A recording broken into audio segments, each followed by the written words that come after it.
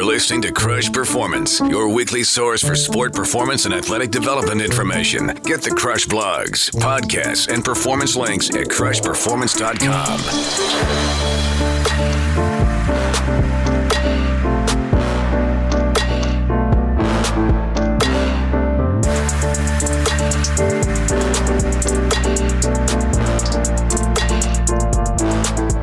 It's the currency that drives the world of sport, from the grassroots entry levels right up to professional and elite world-class sport. However, could it be that what we don't know and understand about talent identification, and talent development is the very thing that's holding us back from achieving true top performance? Well, there's plenty of evidence indicating that this is indeed the case. If we dig into the current research surrounding talent, it's quite evident that our lack of understanding in the areas of talent ID, talent development, and even talent itself may be the very thing that's holding us back from actually achieving true talent development. It's one of the greatest conundrums in sport today. If we're going to move sport and human performance forward, we need to better understand what talent actually is and how to address it within our sporting system. We need to better understand talent identification and the powerful influence it has, both positive and negative, on the process of athlete and player development. And in the course of an athlete's development, where does talent ID even make sense? I think we're way off course here. And not only that, currently we are absolutely horrific at trying to predict future performance and future development based on an athlete's current status. We just don't have it right yet, and I'm not saying we ever will. Maybe it's just not possible. And on that note, we also need to better understand the process of athlete and player development. It's a long game with countless variables. And I have a strong feeling it's not what we should be doing that's really messing this up or slowing us down or preventing us from achieving true top performance. It's more about what we should stop doing. You can go back more than 10 years to one of our first episodes dedicated to the topic of talent, where we spoke with Jeff Colvin, Fortune's senior editor-at-large, about his book that was released at that time. It was called Talent is Overrated: What Really Separates World-Class Performers from Everyone Else. It's a great read that looked to answer the question, why do so few excel where so many do not? And what makes these top performers so special and who they are. Are those top performers born with it? Is it a natural gift to be blessed with an innate talent that allow us to be good at sport or good at music, in chess, or in business? Or is it flat out, straightforward hard work? Or maybe a certain type of work ethic or hard work that needs to be applied in order to be successful? Or could it be a combination of all of these things and much more? One thing that Colvin is convinced of is the fact that better performance and maybe even world-class performance is up for grabs and maybe closer than you think. Talent has been a Crush theme since the very beginning, and I can comfortably say this. We have a better understanding of what it's all about, but also what we don't know about this amazing concept could fill a warehouse. So why don't we do this? Let's start unpacking that warehouse to see what we have and to see exactly where we're at. This week on Crush Performance, we break down the Crush must-read book, The Tyranny of Talent, how it compels and limits athletic achievement, and why you should ignore it, as we talk with Crush Hall of Famer, Dr. Joe Baker.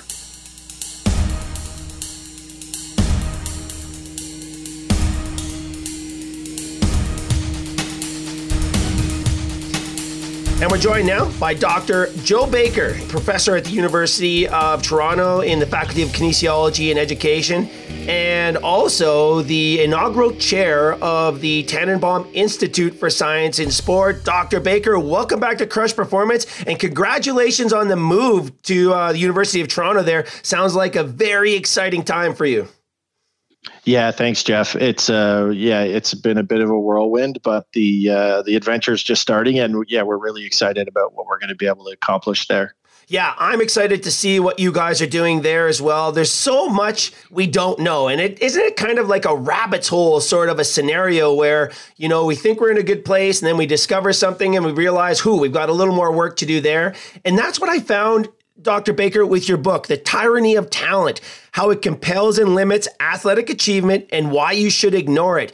You know, I find myself trying to be very open-minded and looking at the research and trying to stay really open to ideas. But reading your book, it really got me expanding my thought process. So I want to thank you for that, because despite all my efforts, I guess maybe this happens to everybody, I'm not sure, but I do get caught up in my world and sort of my line of thinking as I try to help athletes, teams, and organizations succeed. But you really got me thinking about some cool things that I might not have thought about otherwise. Yeah, and I think that's the advantage of being a researcher that's sort of a few steps removed from actually having to work with athletes, right? Is when the job that you do and the organizations that you work with, you actually have to come up with solutions and ideas. And so, the researcher's allowed to take a step back and say, okay, here's the size of the problem. Here's the scope of issues that we need to be aware of. And that's kind of where I was coming at from with the book was, let's talk about how complicated this area is and the jobs that we give to people in high performance sport and grassroots sport. And we ask them to make a good job of it. And there's risk there. There's consequence there. There's real people there. And so in order to do a better job, like you said, we have to be open-minded, but we also have to have an idea of the size and the scope of the problem that we're talking about. Well, and that's a very interesting point because, leading up to your book, we just maybe the stars aligned. I'm not sure, but here on the show, we did a year-long series with you, a bunch of your colleagues, and experts from all around the world, looking at talent identification and talent ID, and the response from our audience, which is parents, coaches, and athletes, and even GMs and administrators from all over the world. I was actually surprised. A lot of people didn't realize that this concept of talent was such a big thing. And I don't think people really understood that it was such an issue that we needed to address, the issues involved. I think people kind of thought, well, talent, we kind of know what it is, but boy, we still have a long way to go. I think that's an important point, and that's where, our research on the concept of talent going back about 10 years now, that's where we started. Like, really, do we need to spend the time to talk about talent? Don't we agree what that is? Don't we know what that is? And the more layers of that onion that we peeled back, the less stable that whole concept was. And so for us, a lot of the work that we've done over the last decade has been focusing on describing and conceptualizing what we know so that we can ask better questions and move the discussion forward. It's interesting. I gave a talk to a bunch of grad students just yesterday, and the main point of the one section of the talk was we have no reason to be certain about anything to do with athlete development, except for the idea that it takes a long time and you got to practice. Everything else is kind of up for grabs because we haven't explored it well enough to be able to say anything conclusive about those relationships. And I think talent is one of those things where we have a whole sport system that kind of embraces this concept, but it means different things to different people. It means something different to a coach than it does to an athlete. And from a scientific standpoint, we can't have those differences in definitions. We have to agree on what it is so that we can write policy and we can design training environments to be able to match the expectation that we have for what this concept actually is. I often say that if I had one wish for all the athletes, my kids as well, my daughters, and the athletes I work with and the people I engage with professionally, if I have one wish for them, it would to help them become, or wish they could become, really, really good problem solvers and really, really good decision makers. And one thing I found, Dr. Baker, even working with the elite athletes at the highest levels of sport, really identifying what we really hone in on. And I think we've had some success here, but it goes back to your point that, boy, we need that definition. Diagnose. Understand the problem clearly so you can move forward with purpose. And it's funny, well, not funny, it's fascinating. In your book, you mentioned, and in our conversations in the past, you mentioned, we really don't have that concise, agreed upon definition of talent. That's a fascinating and very complex and troublesome starting point, I guess.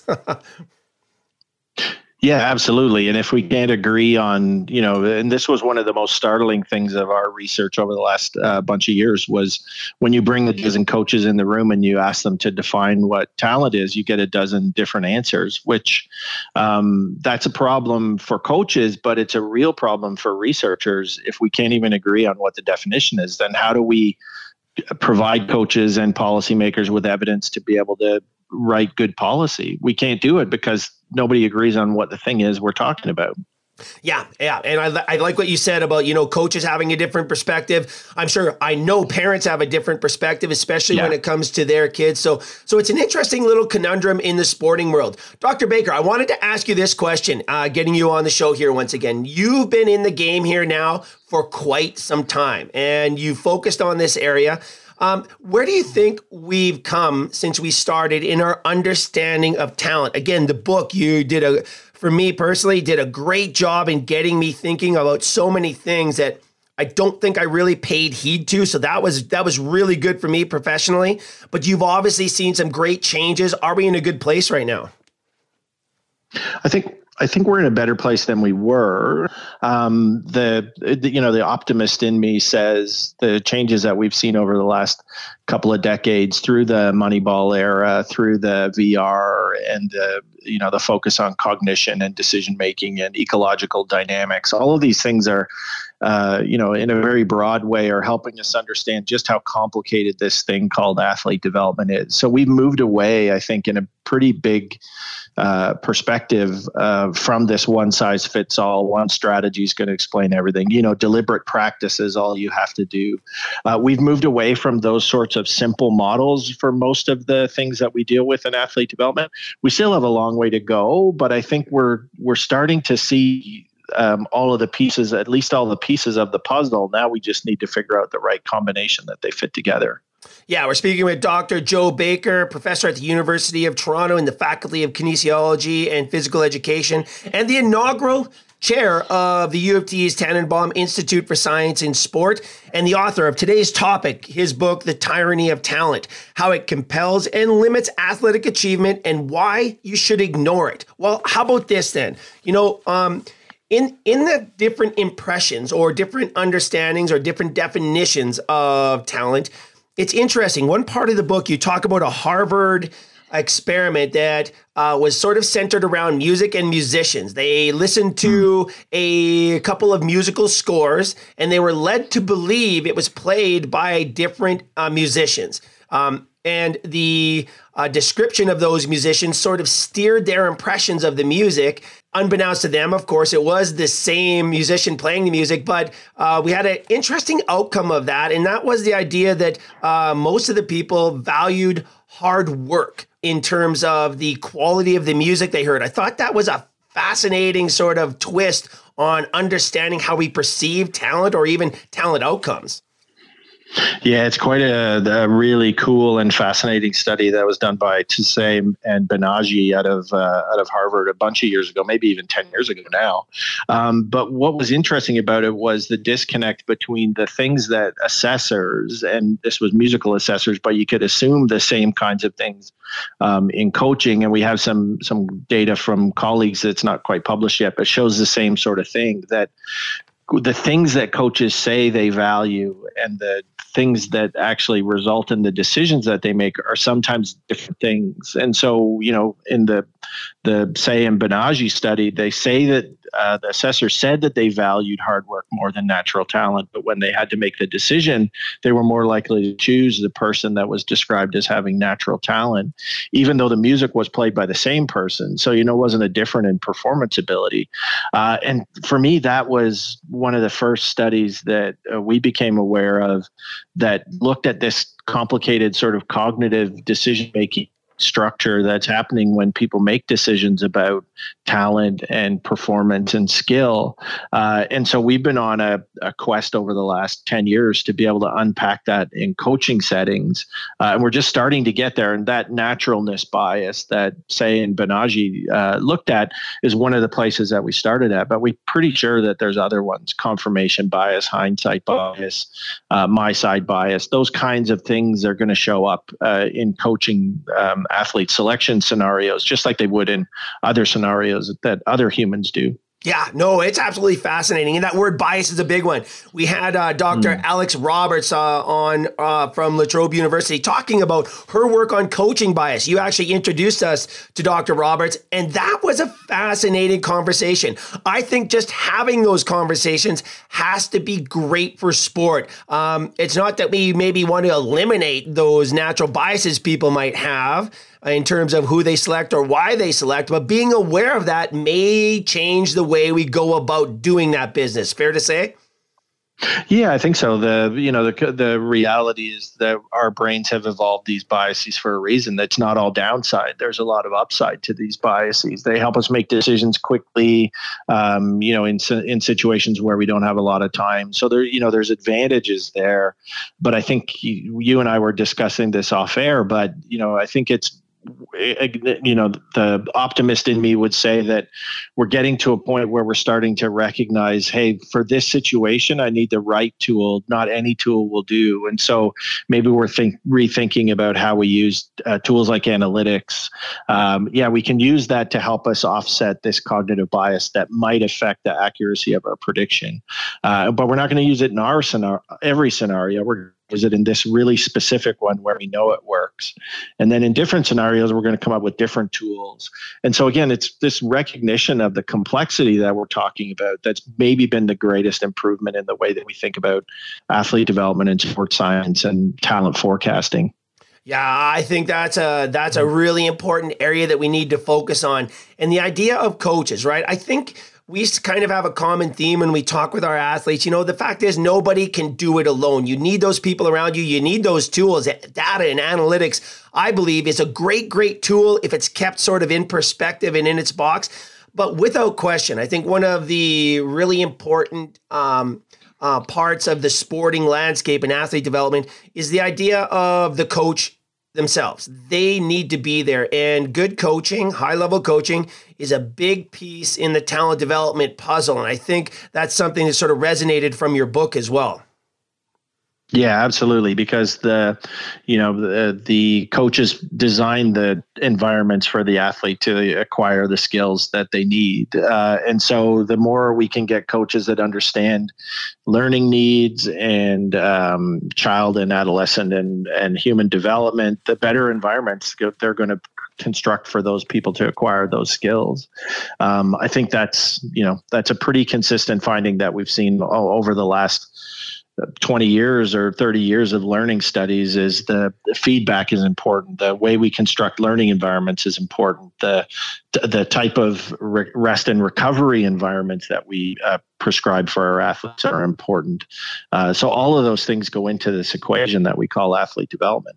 Yeah, I think one of the metaphors, correct me if I'm wrong here, so I'm pulling this from my memory, which can be a scary thing at this point. I don't know what's going on there, but one of the metaphors in the book that I really liked, it resonated with me for some reason, was this idea of the environment and the coaches and the metaphor of the cake and baking a cake. You have all these raw materials, and when you put them together and put it in the oven, you get this beautiful cake. If it's right in the right temperature, they're mixed the right way, in the right sequence, in the right order, you get this beautiful outcome, this delicious cake. But if they're not mixed in, you can have the same raw materials, but if they're not mixed together properly or in the right order, or if they're not cooked at the right temperature for the right time, you get this terrible, unedible mess at the end. It resonated with me for some reason.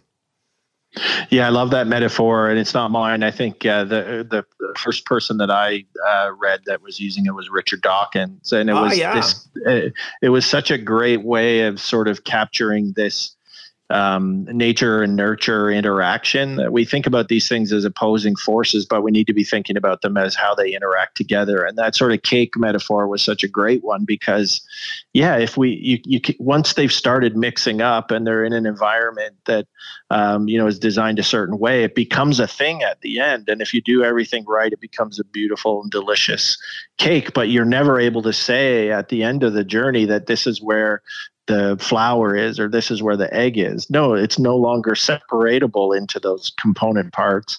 It's a cake now. And I thought that's such a better way to be thinking about human development and athlete development. As no, there isn't the genetic raw material versus the environment. It's what's the right environment for that person's biological predispositions and desires and drives. And are we constructing the environment that allows that person to thrive? That's a different kind of question than, what proportion of it is genes versus environment. The wrong question. Too simple. Yeah, way too simple. Dr. Baker, okay, we're going off the rails here a bit, which is perfectly okay. So don't you think there's massive implications here for not just developmental sport, but elite sport as well? We look at the world of scouting and talent ID. Let's just set aside the idea of early talent identification for now, because that's a topic we definitely have to address again here today.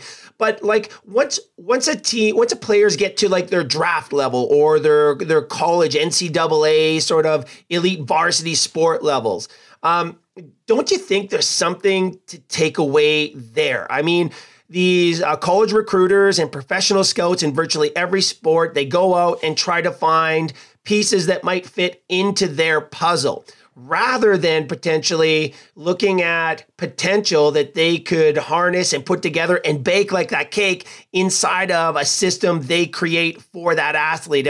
I don't know if that makes sense or not. Yeah, so that's the approach that we take with some of the teams that we work with, and it's again recognizing the complicated nature of athlete development. It doesn't stop once they're drafted. It doesn't stop once they're put into a development system in Major League Baseball or the NHL or whatever it is. That hey, there's a environment that you're putting that person into that's going to impact their likelihood of success, and so people aren't just round pegs that you can stick into a hole. There's a developing organism there. And Major League Baseball is a great example. Sometimes these are kids that are drafted right out of high school. Their brain isn't even fully developed yet. And so let's recognize that there's potential for development that's happening in that athlete. And that's going to determine on the connection between what that athlete needs and the environment that we put them in. And so teams that we work with, we focus on, let's understand the athletes better, but let's also understand the environment that you're putting them into. Is it the right one for the development of that type of athlete? And not just assume that all athletes develop in the same environment or at the same rate or in the same direction. No, let's say there are certain types of players that are going to thrive in the environment that we provide. And then maybe that helps us draft them better and smarter instead of just assuming that, hey, every person on the board is equally likely to develop in the environment that we provide. No, they're not. That's not how environment and individual interaction works. Again, so can we get more complicated, but also more accurate in the way that we make those kinds of decisions? We're talking with Dr. Joe Baker, professor at the University of Toronto and author of the Crush must-read book, The Tyranny of Talent, How It Compels and Limits Athletic Achievement and Why You Should Ignore It. I think that whole conversation goes back to a portion of the book where you talk about labeling athletes. Now, this goes probably back more to early talent ID. And just right now, what you were just talking about makes me think of one of my nemesises in sport, and that's the bantam draft in hockey. I have a real hard time with that one, Dr. Baker. You're looking at 14, 15-year-olds, and you're trying to identify them as elite. You set them up on that pedestal. You take them away from home. You have them play with 19, 20-year-olds in some other part of the country. Boy, I have a problem with that one, because if you look at, and again, another thing that was really mentioned in the book that I appreciated was the real poor, a transition from junior national teams to senior national teams, which I thought that was a really interesting thing, but I've seen that as well. So this idea of labeling and trying to put those, square pegs into round slots, it just is not successful. And I think we've got to move on from that somehow. It's an interesting question, and it's amazing that we have so little information about the power of those labels. In sport for sure, but even in things like education, where very early we make decisions about kids to put them into a gifted program versus one that's developmentally delayed. We make these decisions with kids all the time, but very little understanding of the power that label has over that person's long-term development. In sport, I think it's quite critical and maybe easier to get a handle on because the time spans for development in sport are so much bigger than they are for education. But it's an interesting question that, I've just given this person a contract at 15 to play in a junior development program for the OHL. Let's say, for example, let's pick on Ontario. But when I've done that to that person, what does it do to their cognition? We know that it does something because we've had a number of conversations with junior national team directors where they say that feeling of athletes when they get that feedback, that they feel like they've made it. They get the full, they get the team uniform, they get the junior national team full kit, they get to go to a world championship, they get this sort of the carrot.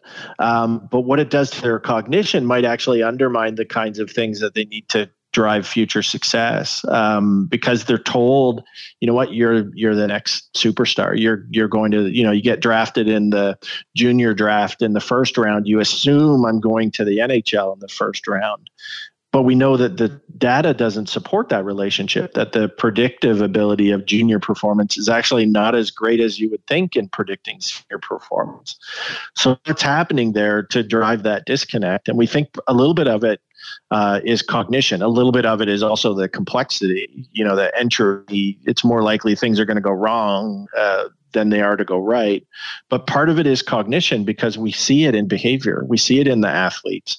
And so again, our big thing is anything that we do as a coach, as a system, as a parent, that's going to undermine the athlete's motivation to continue to drive their success through practice and training and sacrificing weekends so that they get better sleep and anything that undermines the quality of that process is undermining long-term potential for success. Oh boy, that is a twisted tale, isn't it? And that kind of runs in parallel with the idea of the Matthew effect, of the accumulated advantage as well, right? I mean, if we look at even younger athletes who get selected for rep teams or travel teams, they may be in a situation at that point in their development where maybe they're slightly ahead of their peers. So it might seem like they're more talented, or maybe they just have more physical ability at that time. But in the long game of athlete development and player development, it doesn't necessarily mean that's going to continue to rise, where one of the players who wasn't selected may at the end of the road turn out to be a more successful athlete at the higher levels. What a twisted tale that is. Yeah, which is also one of the reasons why we can never really get a good handle on the accuracy of our selection decisions, because so much of it is driven by the self-fulfilling prophecy of choosing an athlete, saying they're talented, giving them all the resources and better peers, better competitors, better coaches, better facilities. And then at the end of it saying, look, they were better. Well, yeah, they were better because you gave them all of the things that made them better. I agree. And that's exactly it. And so now we get back, I guess, to the concept of the selection process, right? There is a fascinating section in the book about testing, and it all sort of revolves around this idea of trying to hone in and select, get an idea of who to select, who's ready, or who has the ability to play at a certain level of sport. And this idea of the NFL combines or the NBA combine, the NHL combines, I thought that was a fascinating part of the book because those tests can be meaningful if they're put in the proper perspective, but they could also be very misleading if they're not taken in context. And I believe there's a part there where we talk about in the book the Wonderlic test and what it actually is implying about the players who take it. I thought that was a fascinating read. And this whole idea of athlete testing, I think, could use a little rethink as well. Yeah, and the combine is an interesting phenomenon because it serves that purpose of testing in general areas the athletes that are being considered for professional careers. But it also, like, it's got so much more impact than just being a measurement tool. It probably started out that way. Well, we know it started out that way, but it also has turned into such a big impact multimedia social event for teams. So, if a player comes in and they perform well, then the videos are instantaneously available on social media. It increases the brand and the perspective for that player. It increases their potential value as an athlete. So there's the measurement element of what we get from the draft, which I think we could improve that. And part of the way we do that is by getting rid of tests like the Wonderlic, which don't represent the kinds of cognition that we see in the NFL. So we can do better with that. But let's also recognize that maybe the measurement part of what the draft does has become smaller and smaller in terms of importance over time. And the impact and the drive for, to fan base pages and for fantasy leagues and all those kinds of things, that might be its primary purpose now. It might be very little of it is actually to help measure athletes in a way that we're going to use for predictive modeling. The teams that we work with, they don't get very much information from the draft for their modeling. They use it as a confirmation technique. Yeah, it's exactly what we thought we would see with this athlete. And the only time they pay attention is when they get results that don't fit what they're already thinking. Yeah, I guess it goes back to, I think, another metaphor in the book that I totally enjoyed too. It's where you said, "Hey, let's think like a meteorologist." I mean, it's better. The weather guy, I'm cursing him out when the weather's bad, and when the weather's good, I'm giving him a high five on the TV, right? But I thought that was a great analogy as well. I guess it goes back to kind of that confirmation bias, right? And the testing in sport really hasn't changed that much over the years, though we're starting to see some updates now and getting a little more unique, maybe hopefully more accurate testing, relevant testing done right now. But I really like that metaphor of the meteorologist and the idea that we tend to focus on things that go wrong more than maybe the process of understanding what's actually happening. And that's the way that our brains are wired, right? Like we like to explain the world, and when things go wrong, we like to look at the weatherman and say, "You were wrong on this day," without remembering the previous 90 days when they were right. And so I think the metaphor of using the meteorologist is, we understand that weather and weather prediction is the result of thousands or hundreds of thousands of variables that we're trying to control in these massive, huge data models that we use to predict weather events. That's the complexity that we're talking about when we're talking about athlete development and talent forecasting. It's the same level of complexity. In fact, you could even argue that it's more complicated than that, because weather is a set of physical, chemical variables that we could understand to a certain extent. Sport is those things. It's physical, it's psychological, it's cognitive. But the target, the end point of performance is also evolving over time in a really dynamic way. So, we're not trying to figure out what won the Super Bowl last year. We're trying to figure out how it's going to change in the year so that we can predict what's going to be necessary to win the Super Bowl next year. The target is always moving, which makes it one of the most complicated things we ever try to predict.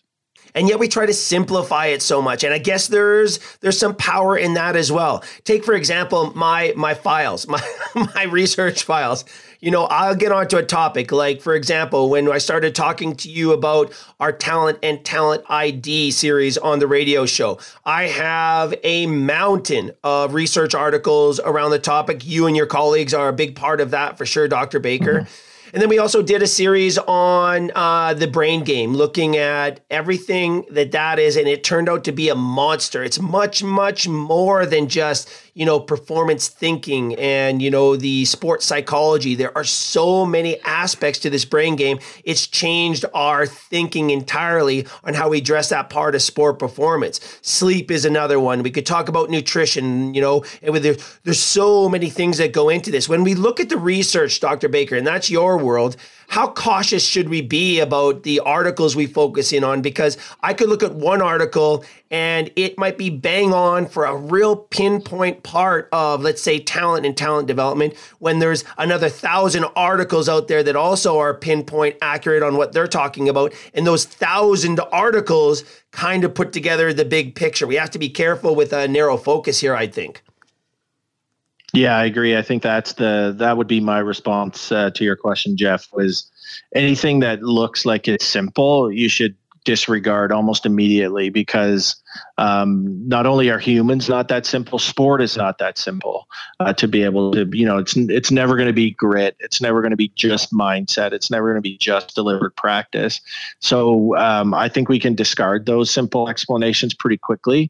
What we want to do is figure out, okay, this contribution of these hundreds or even thousands of variables in pretty small ways can help us understand this mosaic that we're trying to predict and we're trying to model.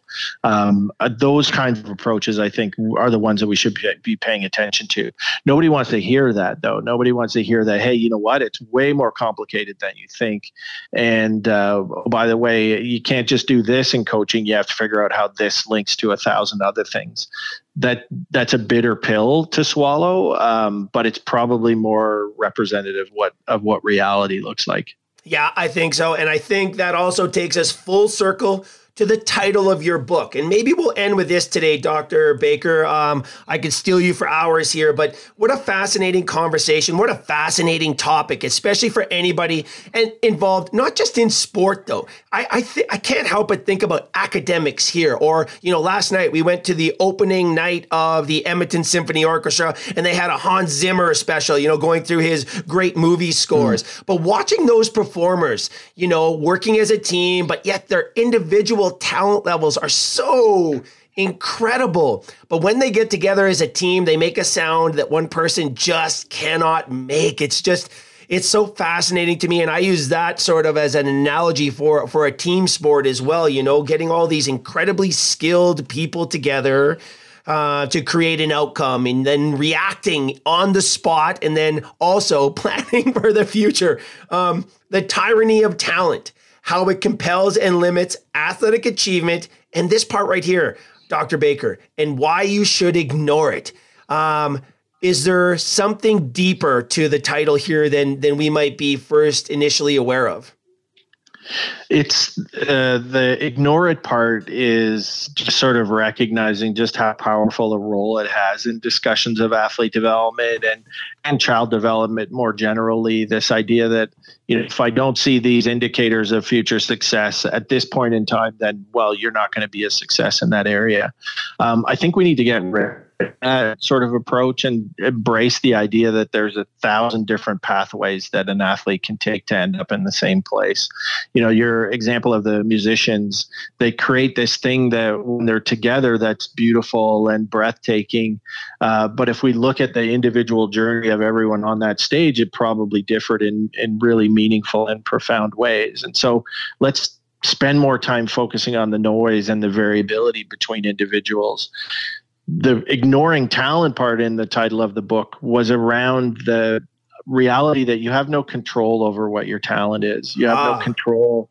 You have no control over those factors. And so to empower people in their own lives, whether that's as an athlete or any kind of performer, you need to take control of the things that you actually have control over. And talent isn't one of those, but hard work is, designing better environments is, maybe sacrificing late Friday nights so that you can get up and have a good day on Saturday.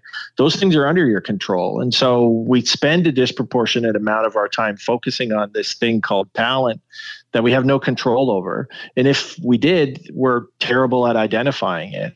And so let's not focus on that. Let's focus on the things that are under our control, like hard work, training environment, persistence, those types of factors.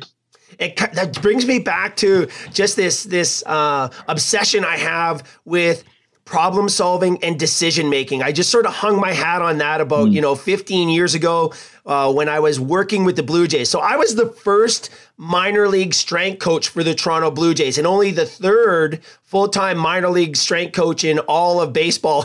It kind of dates me a bit, but it was an absolute lightning in a bottle opportunity to step into an organization like that and actually build a program from scratch. And I'm going, what the hell am I supposed to do here? Because, there was no textbook. There was no guiding light.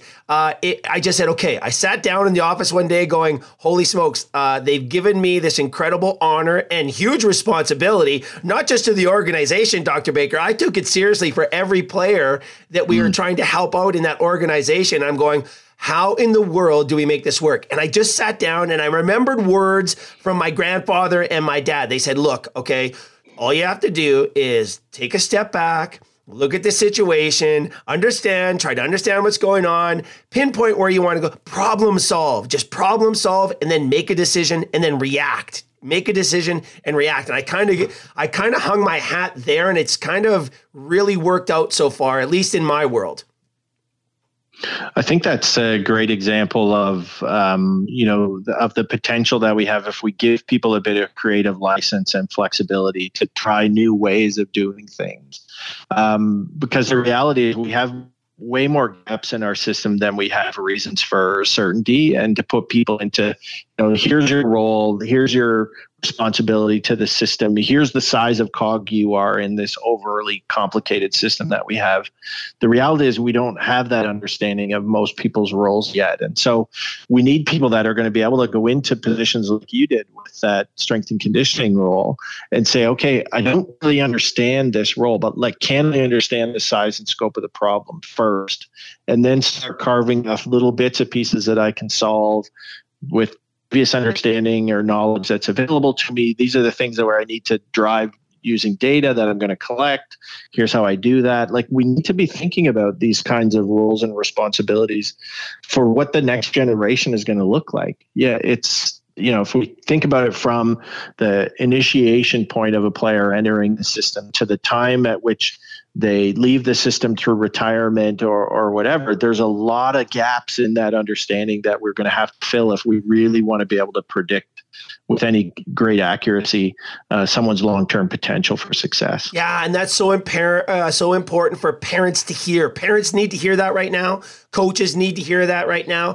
Sport organization administrators from grassroots right up need to hear that message right now. Dr. Baker, one last thing. Do you think, based on everything that you've researched and understood and learned now and all the great sharing that you've done, do you think that programs, if you look at Australia, they're doing some great stuff over there. New Zealand's doing some cool things. Great Britain's doing great stuff. Sport Canada is really being progressive here. And I can't wait to see what happens at the Tannenbaum Institute for Science in Sport. And you've also worked with some professional organizations and some national teams as well. Do you think the organizations can make the shift? Do you think they can be flexible enough to make that kind of a shift where they're going, okay, here we have this great young talent. Let's pinpoint where they're at and let's decide individually what the best process is. We're so caught up in tradition, especially in games like baseball when it comes to athlete and player development.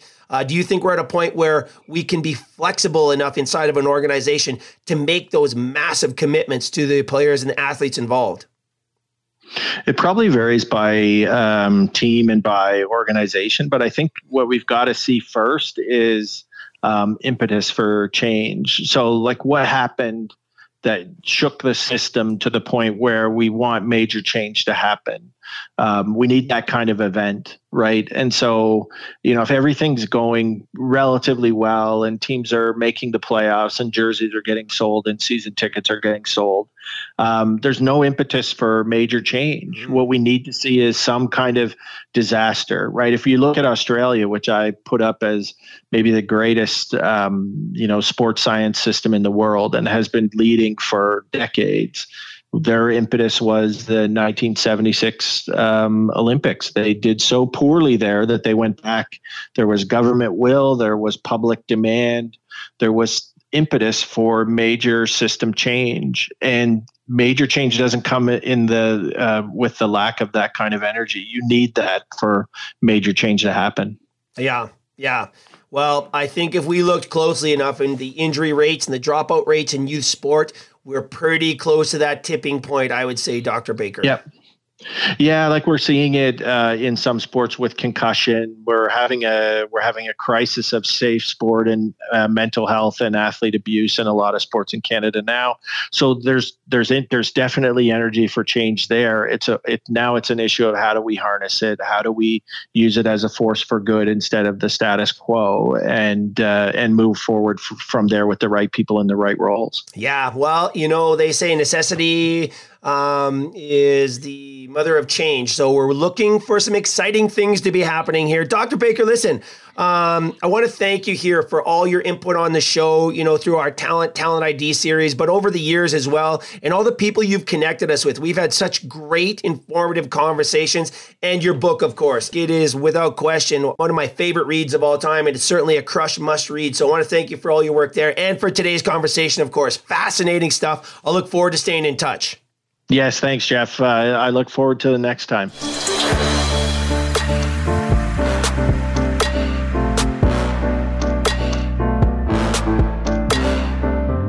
So, what do you think? Are we on track with our understanding of talent, or do we have work to do? I feel we've made some great progress in advancing our understanding, but the big challenge now is putting it into practice in the real world of sport, and as athletes move through this world, which, to be clear, is a long game. I feel like everyone else, I suppose. We should try to simplify it all. But how do you simplify something like sport, which is so complex? Sport just isn't that simple. And on top of that, the target is always moving. Sport is constantly evolving. And then on top of that, you have the athletes within sport. The athletes and players in the system who are also constantly developing, changing, and advancing. And then not only that, they're progressing, changing, and developing at their own individual rates and in their own individual ways. It's just not that simple. And as Dr. Baker said, anything that looks simple, you should disregard immediately. Not only are humans not simple, sport is not that simple. He went on to say, it's never going to be just grit. It's never going to be just mindset. It's never going to be just deliberate practice. We need to consider the hundreds, if not even thousands of variables that make up human development in sport. So I think as a coach, as an athlete, as a parent, we need to embrace the fact that there are thousands of different pathways an athlete can take to wind up at the very same place. There's no question this thing called talent is the currency that drives sport and athlete development, but like the great investors and entrepreneurs or even the poker players who bide their time, strategically slowing down or holding back at certain points, and then putting it all on the table and executing a very succinct plan at other points in time. Perhaps this is the ebb and flow that we need to consider in order to advance sport. Perhaps these are the dots we need to connect in order to push human performance forward.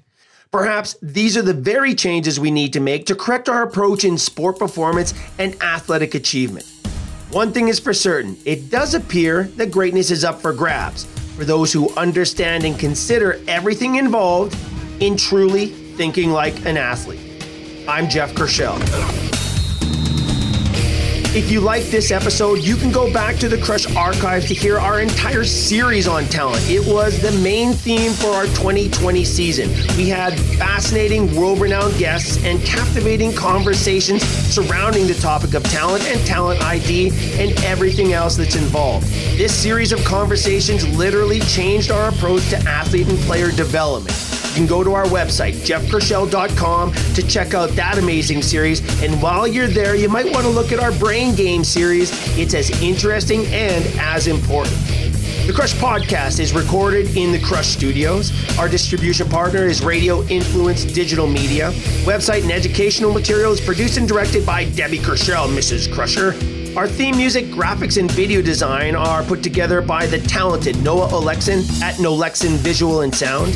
And again, this is season 18 of Crush Performance. You can get the Crush archives and subscribe to the show at jeffkershell.com. And follow me on social media. Just search out Crush Performance. Have a great week, everybody. We'll talk to you next time right here on Crush Performance.